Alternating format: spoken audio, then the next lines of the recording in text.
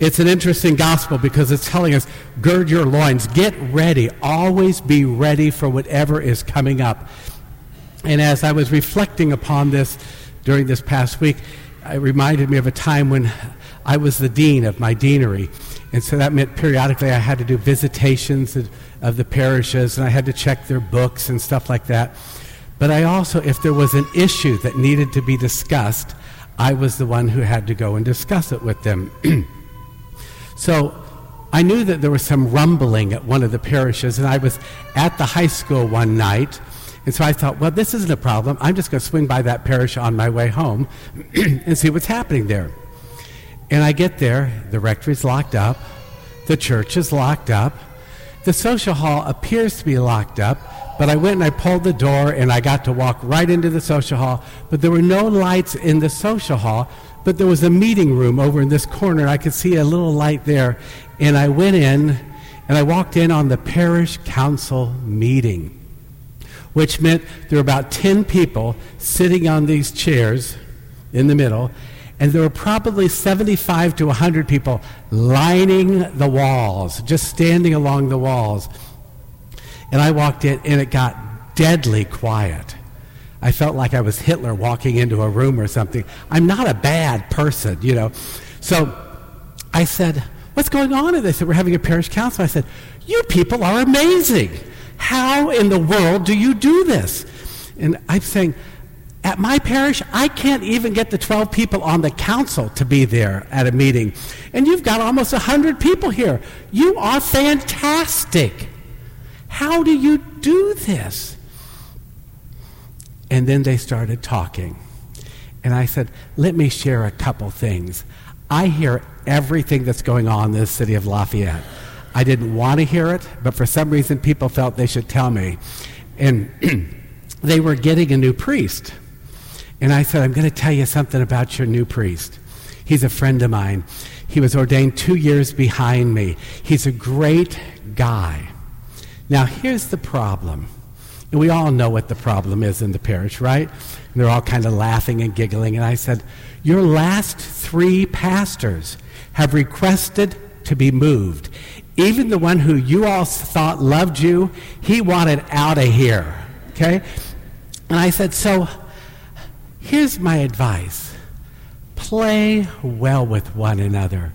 Be kind. He's a nice man who's coming in. Of course, the last man who just asked to be moved, he was a nice man too.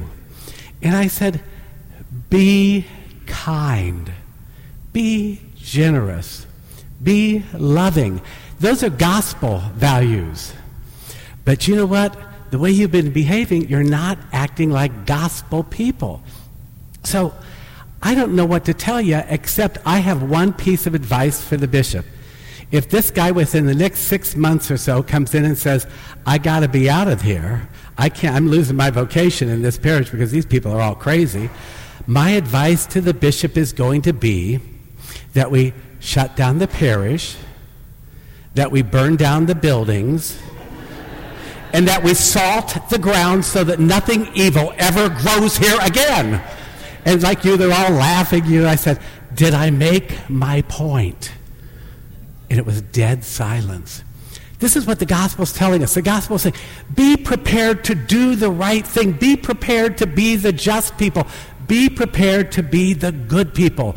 Because it is in justice and kindness that Christ comes into the world to save our souls. Now, I said, I think I've said everything I need to say, so I'm going to go home. And I walked out the door and left them all in there. And it was probably at least 3 or 4 weeks after that, I was at the high school again, and it's night, and I'm driving home, and I thought, I'll just stop in and see how things are going at the parish. I'm sure no meetings are going on or anything. And I tap on the rectory door, no answer.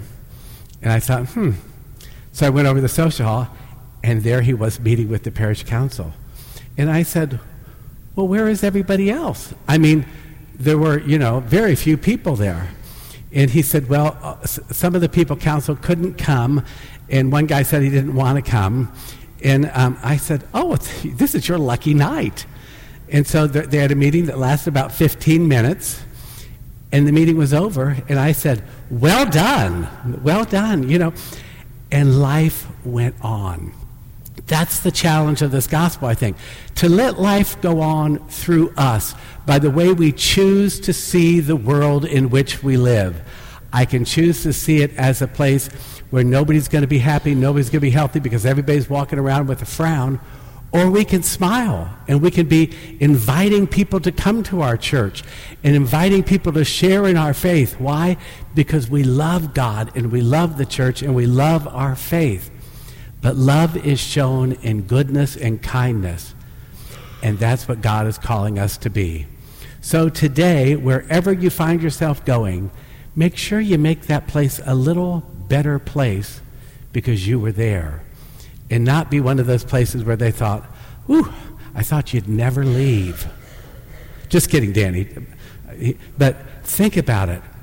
Let us make a presence. Let us make our presence known by the way we live our life and by the way we draw all people to Jesus Christ.